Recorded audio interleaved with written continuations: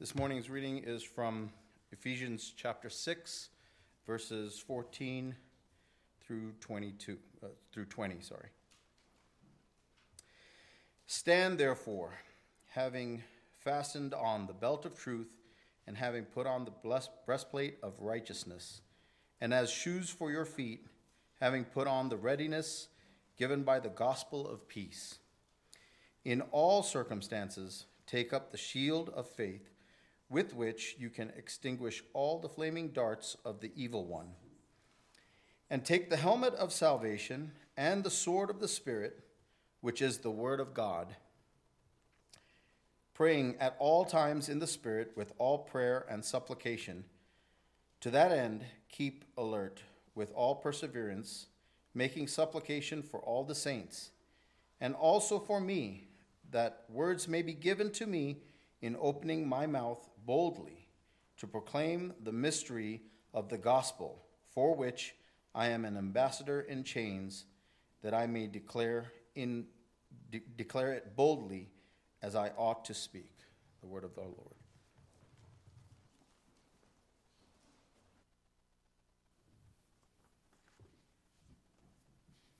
Thank you, Derek. Let's pray. Father, would you give us grace to understand this passage today? Would you help us to fight well, taking up the shield of faith, the helmet of salvation, and the sword of the Spirit, which is the word of God, Father. Fill out the equipment that is the armor of the Lord, that we may be able to stand as you would have us. For we pray all these things in Jesus' name.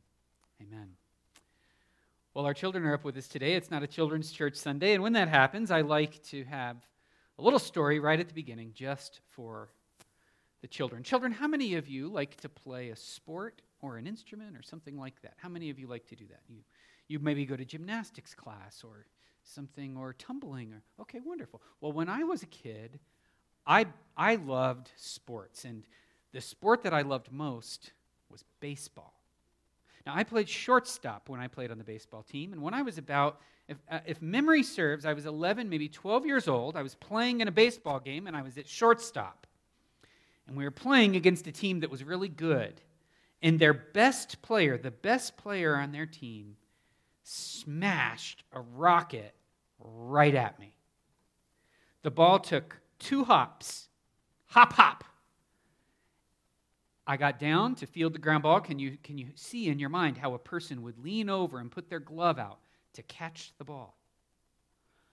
On the second hop, the ball hit an imperfection in the field, a pebble or a little rock or something. And you know what that ball did?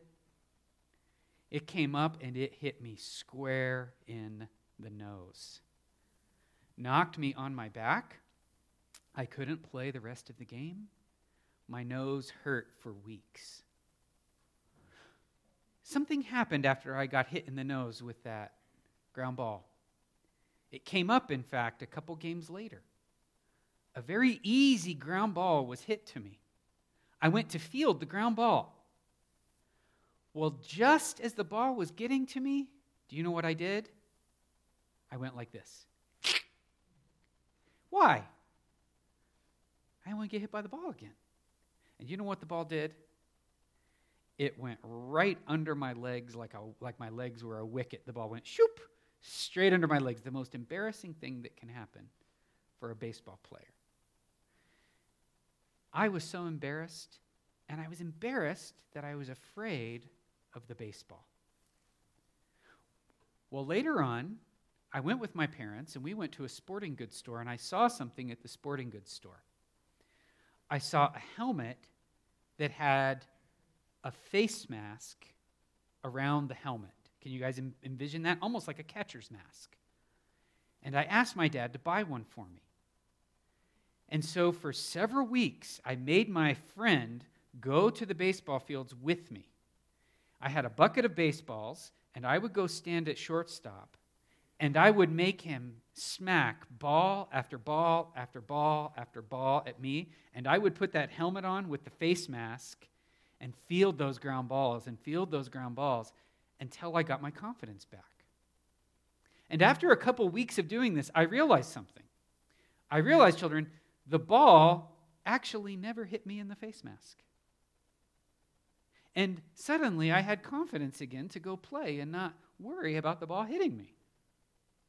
Now, children, just like I got a lot of confidence from fielding all those ground balls with a helmet and a shield, so God wants us to have a lot of confidence in fulfilling our spiritual duties, but He doesn't ask us to go out naked. He doesn't ask us to go out without protection. In fact, He gives us several items that will protect us when bad things come our way.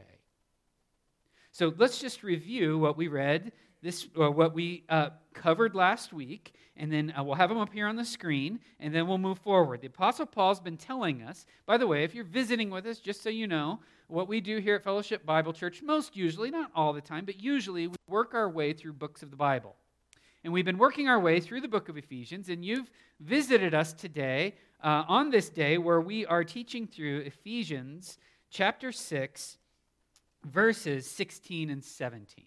And so we'll cover those two verses today. It is a Lord's Table Sunday, so we'll keep it a little bit shorter so that we can observe the Lord's Table. We'll cover just those two verses, and then we'll pick up the following verses next week and beyond. But Paul, back in verse 10 of Ephesians chapter 6, says, finally. And what he means by that is everything he's told us in this book leading to this point in the book of Ephesians has been to prepare us to put on the armor of God, to prepare us to stand in the evil day. God says, evil times are coming, and I want you to be prepared for that. Stand firm. All that's been told to you has been a prelude to this command. And Paul's concluding theme, which we've discovered, is stand fast in God's power through prayer. Now, we haven't got to prayer yet, but that will be next week and past. And that's a major part of Paul's equipping here. Stand fast in God's power through prayer. Now, God commands us to stand our ground with the help of 3 pieces of armor. With 6 pieces of armor. Last week, we covered the first 3, which were the belt of truth, the breastplate of righteousness, and shoes that have like spikes on them. Shoes prepared with the gospel of peace. And this week, the Apostle Paul has 3 more, and we're going to cover those 3 this week. And those 3 things are the shield of faith, the helmet of salvation, and the sword of the Spirit. And it's those 3 items of our armor that we will cover today. The shield of faith, the helmet of salvation, and the sword of the Spirit. So last week what I did was, as we got to each one of these tools, I would tell you about what the Roman would think of when they heard of these sorts of things. What I'm going to do this week is I'm going to cover all that at the very beginning so that you can see it as we go through. And I actually have a picture on the screen. I don't have a picture on the screen because I think it's a great picture, but because it's actually it gives a pretty good representation of the types of things we're talking about. Now, if you look closely, the man on the left has a big goofy grin on his face.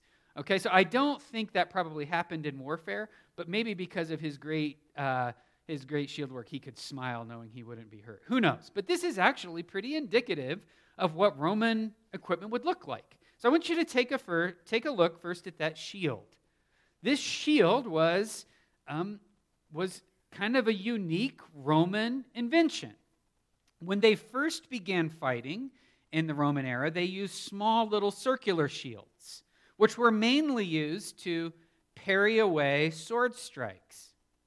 But as they began to face armies who were much more skilled at bow and arrow and missiles and javelins and so forth, they developed this shield, which is almost certainly the shield that the Apostle Paul was talking about. This particular shield was made of thick wood. They said it was thick as a man's hand. Now, I don't think it means thick this way, but thick this way. I think that's the only way it could be considered. These shields weighed about 25 pounds, and they were wood, and then they'd be covered with canvas, and then on top of the canvas, goat skin. They rimmed the shields with iron wrapping. They'd put the iron on it, get it really hot, wrap it around the wood, and then quench it so it would shrink down and hold that shield really tight. And then they also included a big metal centerpiece, which you can see on this fellow's sword, or on this fellow's shield right here. And that way, if a person hit them with a sword, they could put their shield up, and the shield, having that metal piece in the middle, could absorb it without shattering into bunches of pieces. Now, the thing about that shield you need to notice most substantially is its size. These shields were usually about 42 inches tall. Now, for some of you, that would only come up to, wherever. But for me, being a shorty, I'd probably come up to my shoulders. Well, the size of this shield actually became very important, and the shields were wide enough for two guys to stand behind. Okay? And so, when they were being attacked from projectiles, and again, that's what Paul's going to refer to in this passage, the flaming projectiles. When projectiles, arrows, javelins, spears were being thrown at them, the Roman military practiced a maneuver that they called the tortoise.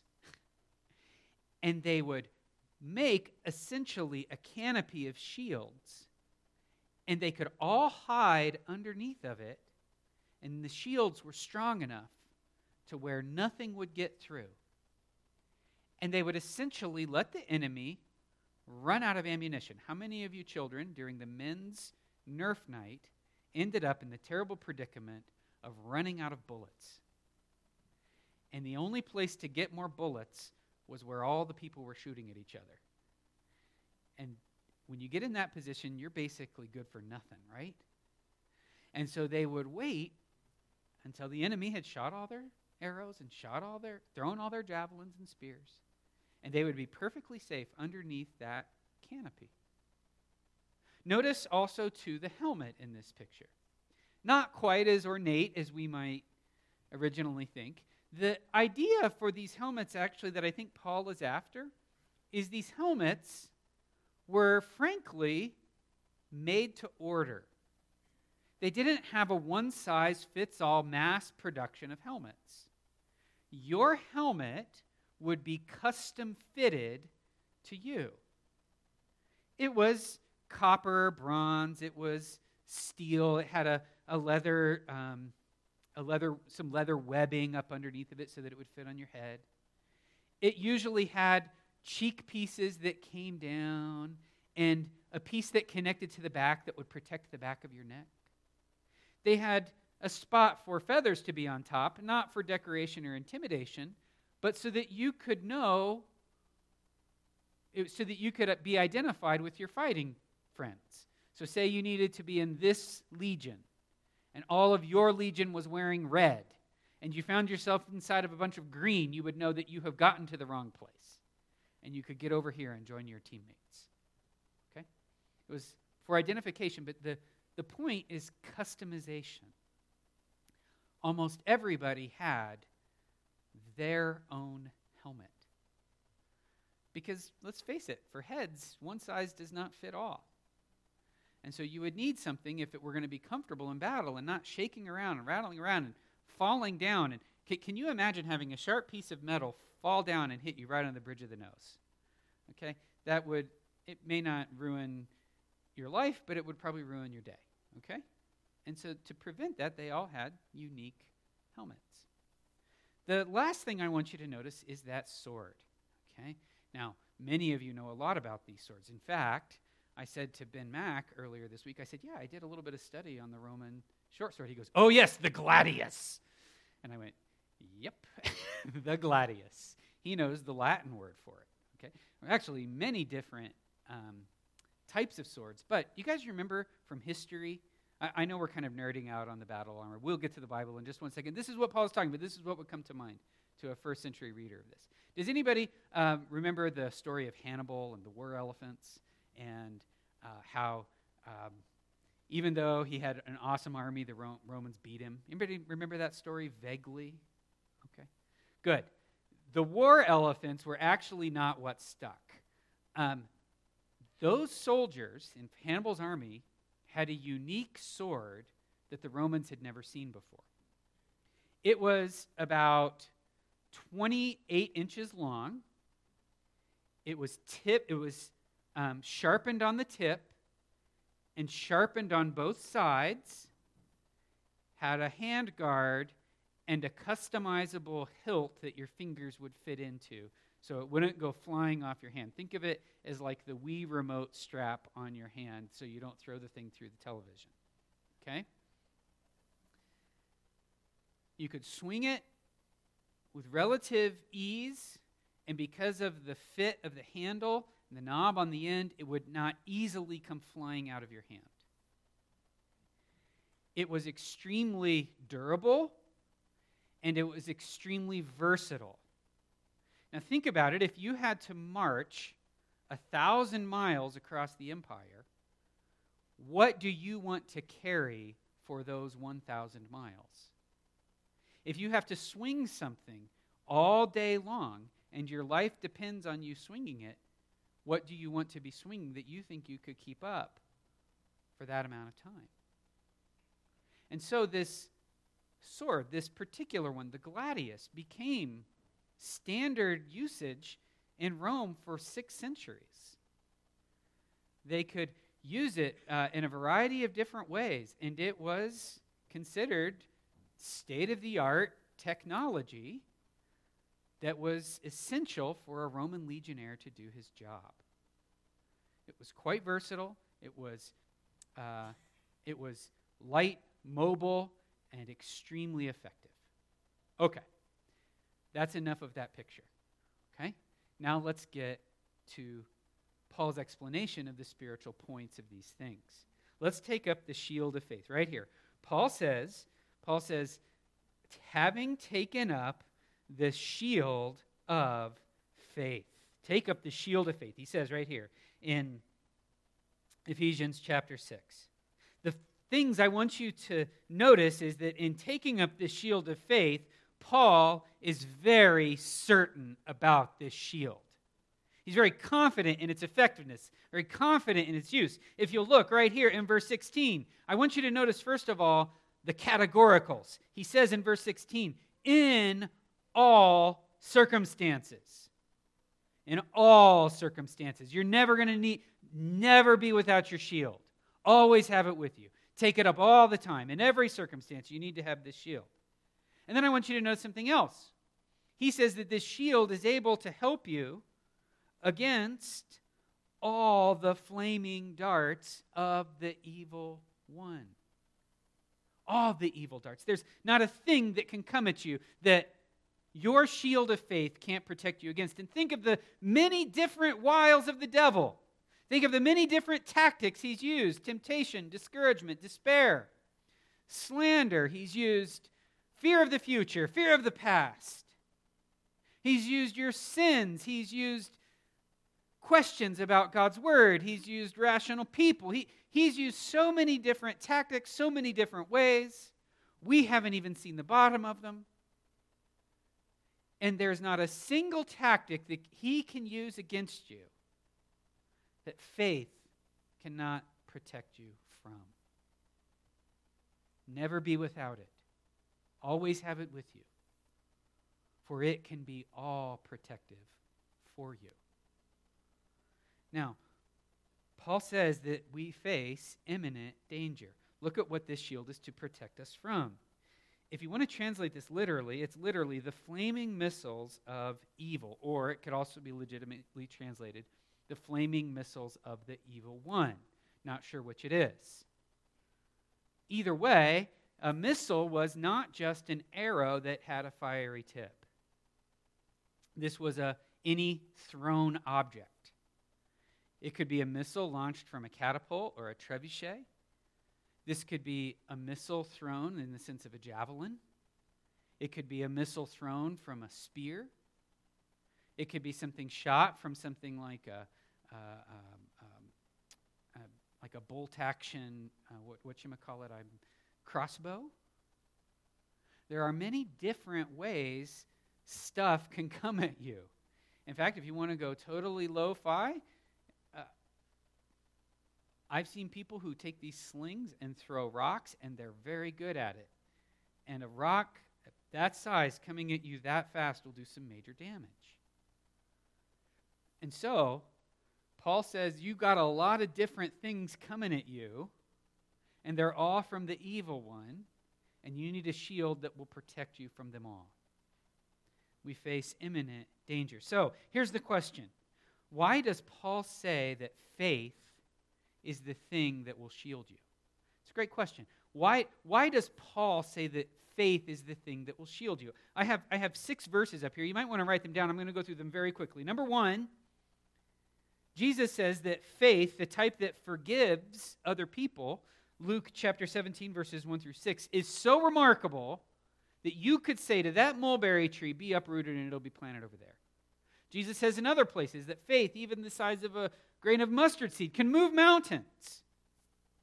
Jesus says that even the smallest amount of faith, placed in a big God, does big things. I have up here a reference that maybe you haven't heard of much. It's Habakkuk, the book of Habakkuk, chapter 2, verse 4. Let me give a little background here. This verse is extremely important to the Apostle Paul. It's formative in how he thinks about faith. And if you read that story from Habakkuk, Habakkuk is a Jewish prophet, and he sees a problem. He says, there's evil men in the world. There's tyrants. Tyrants. Do we have any tyrants in our day and age? And these tyrants, they come and they scoop up innocent people. And when they do, they give credit to their pagan god. And Habakkuk is essentially saying, God, what gives? Why does that happen? And God says, I'm going to sweep them up. I'm going to have my way. I'm going to destroy them.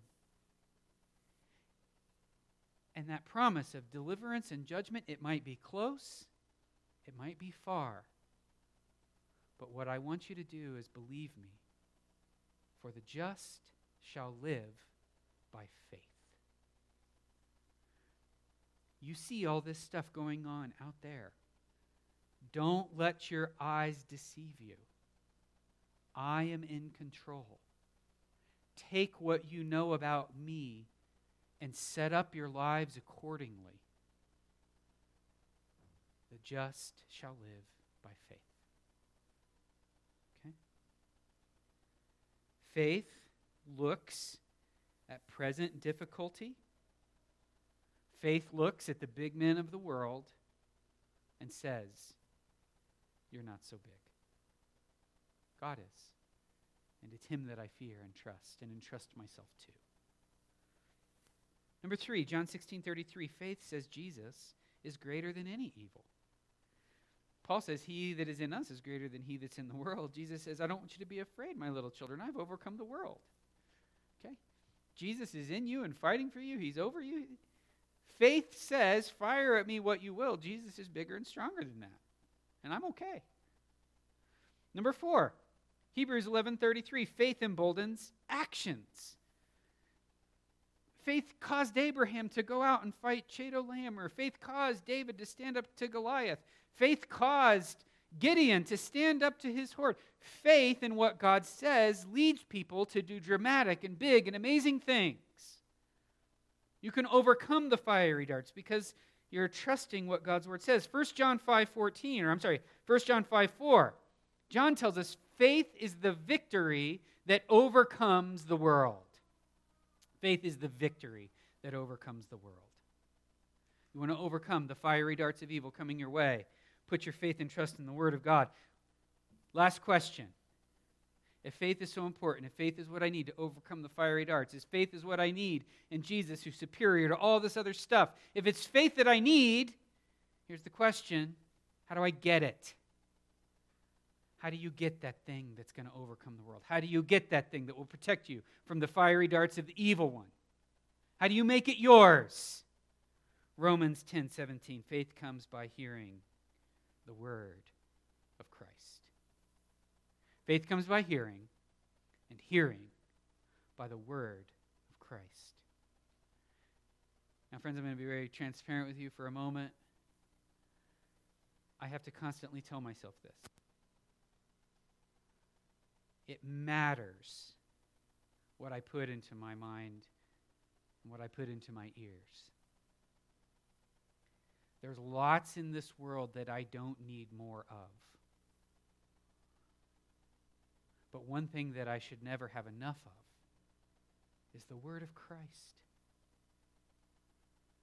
And so I would really strongly encourage you to take an inventory of what you're putting into your ears and minds and hearts. And ask yourself, what if I were to put this time over here and this time over here, which wins? Which has more time? Take an inventory, and I think you'll be shocked at how little the word of Christ is actually coming into your heart and mind. Tip the balance the other way. I'm not saying you can't enjoy diversions and fun and that sort of thing. By no means am I saying that. What I am saying is you should not be surprised at a lack of faith in any given situation when you've done very little to put the word of Christ into your head and heart. And we need to do everything we can to get Christ in here so that we're protected out here. Fair enough? All right. The helmet of salvation. We have to hustle. The helmet and shield, there's a difference. Everybody look at your translations right here, verse 17. There's a change. The sentence ends in verse 15. In verse 16, the sentence changes. And I'm in the unfortunate circumstance of having this verse be on two different pages of my Bible, so I'm going to be flipping back and forth. And take up the helmet of salvation, the sword of the Spirit. In our translations, there's kind of a comma, but in Greek, it's actually a whole new sentence and a whole new command. It's a command that says, receive, take this up. Paul changes the verbiage from having taken up to more of an urgent thing of receive. And I want you to notice that it's an emphatic command. There's a helmet and there's a shield. And it's almost like, if you could imagine Jesus as a drill sergeant commanding you, go pick those things up. Take them, receive them. They're there for you. Grab them. Have them, this customizable helmet that's yours. As for this helmet, the Lord God, that Paul is tapping into a passage, you might want to write down this cross-reference, Isaiah 59, verses 17 through 20. And there the Lord goes out like a holy warrior, and he is wearing the helmet of salvation. And it says that he's going out to redeem his people. The Redeemer has a helmet. It's the helmet of salvation, and it's that very helmet that God is offering to you right now. It becomes your trademark, as it were. It's for protection and identification, and it can be yours. Now, there's a commentator that's actually very helpful in this. I don't usually quote my commentaries at length, but this was really good, and I couldn't think of a better way to say it. But the commentator Frank Thielman says this, okay? He explains it this way. The helmet of salvation, in saying that, Paul urges his readers then to receive a salvation, not because they don't already have it. Okay, most of you in here already have salvation, and yet Paul is telling you to take up the helmet of salvation. He's telling you to take it up. Not that you don't already possess it, you do. But because although they have it, they need to appropriate it constantly in faith. In other words, you need to learn how, when to put it on and what it's for. You have it. Now you need to learn all the many uses for which it will serve and what it will protect you from. He's not encouraging you to take it up for the first time, though if you've never taken it up, he does want you to take it up for the first time. It's something that those of us who have possessed it for years need to keep remembering to pick it up and take it up and pick it up and put it on. Never leave home without it. If you want to know what that sounds like, you say, Pastor, that I got to say, that's a little confusing to me. I don't know what it means to appropriate the helmet of salvation. Read Romans chapter 8. And there what Paul is doing is he's reasoning forward from the gospel. If I'm saved by faith, it must mean that God is for me. And if God is for me, then nobody can stand against me. And it must mean that God loves me. And if God loves me, it must mean that nothing can separate me from the love of God. Paul isn't commanding, he's reasoning.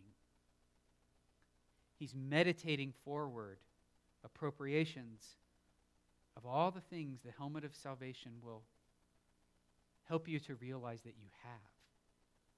Does that make sense? If you want to see what that sounds like, go check out Romans 8. Then last, we have the sword of the Spirit. The sword of the Spirit is the only true offensive weapon that we have. It's the sword. It's this gladius that we talked about, this short sword that's quick, sharp on both edges, pointed on the end. It can be used in a variety of tactics. It can be used to thrust, slash, push. It's extremely versatile. It's light. But the Apostle Paul says this weapon that you have, this weapon that you wield, made of extremely hard and durable steel, he says that it's the Word of God. The Word of God is the thing that will help you advance, will help you fight off the enemy. You can push back. You can fight back. Not with the tactics we're accustomed to pushing back with, but with the Word of God.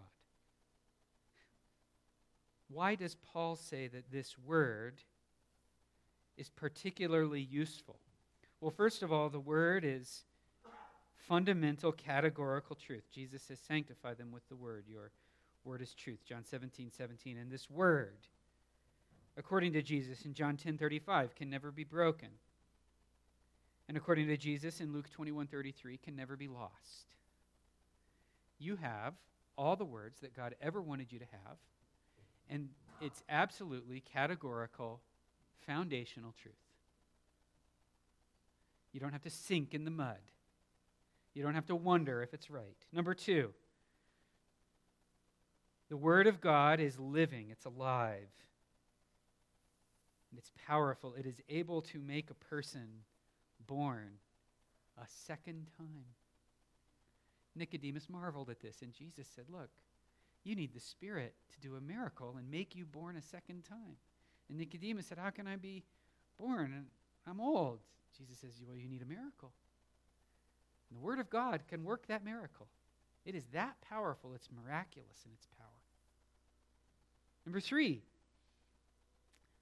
Paul says the Word of God, this book that you hold, is not the work of man's hands primarily.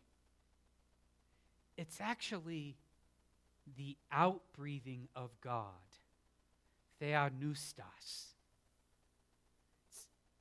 God breathed it out. Paul says that this outbreathing of God is able to save those who hear it. And so in any conversation you have with people outside the faith of God, you need to be thinking, how can I get God's words into their minds in a way that they'll understand it? And that word that they hear has miraculous power to change.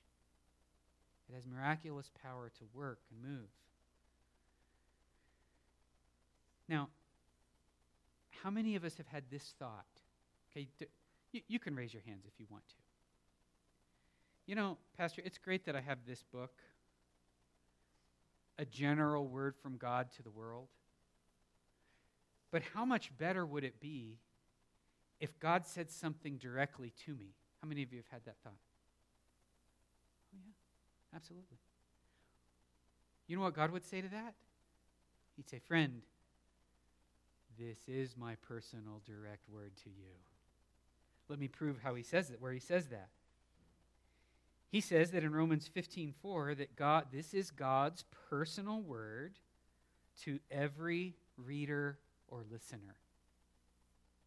And what God does, according to 1 Corinthians 2:10, is he uses the Spirit of God to take these words and personalize it to your heart, such that through it, God speaks directly to you in a personal way, through his word, as the Spirit applies them to your heart. Now, this was a few years ago. I take that back. It was about a year ago. I sort of struggling through an issue in my heart, nothing to do with Fellowship Bible Church. It was strictly a Greg Baker thing. And for some time, I'd been asking God to give me wisdom on the matter, give me a word on the matter.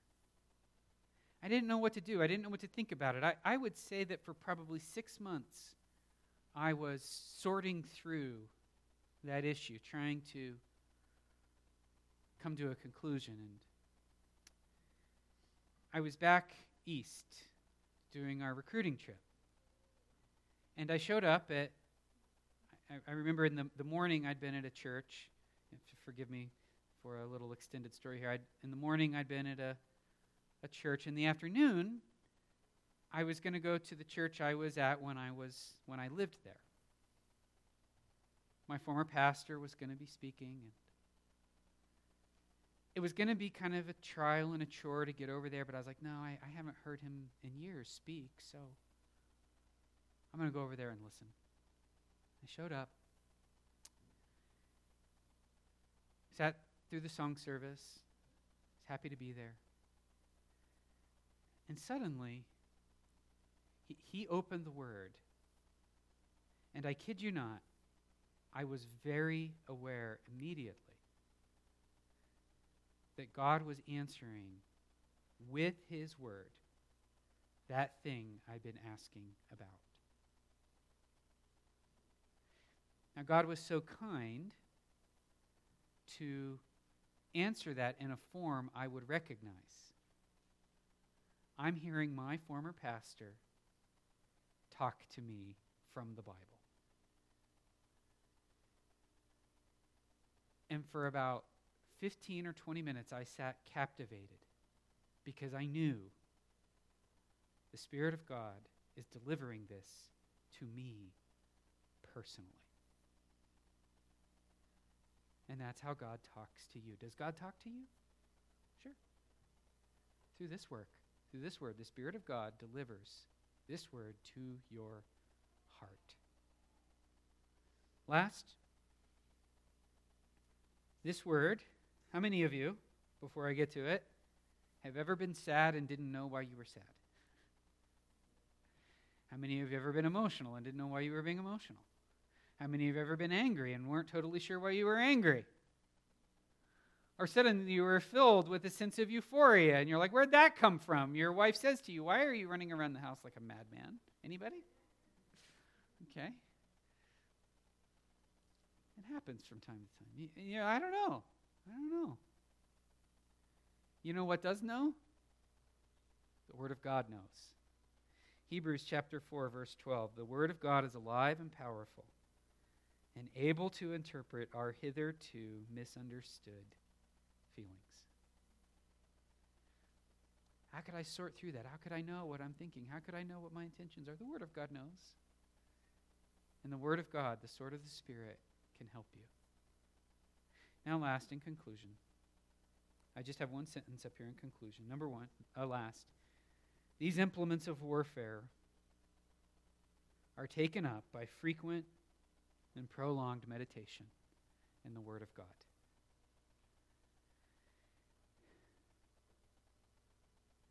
Friends, we need to be in the Word, as that will give us faith, and that will remind us of our salvation. And as we meditate on the Word, you will be surprised how quickly you memorize the Word simply by meditating on the Word. And then when your friend at work or a mom on the Little League team or some situation comes up, suddenly you'll say, you know, I was reading in my Bible. It's in the book of Psalms. I can't recall exactly which psalm it was, but I'll get that for you. And then you essentially quote it to them. You're taking the sword of the Spirit at that moment and helping them to hear the word of God so that they might be born again. We must become very skilled in a Psalm 1 way of meditating on the Word day and night. And that is the only way we will be able to take up the whole armor of God.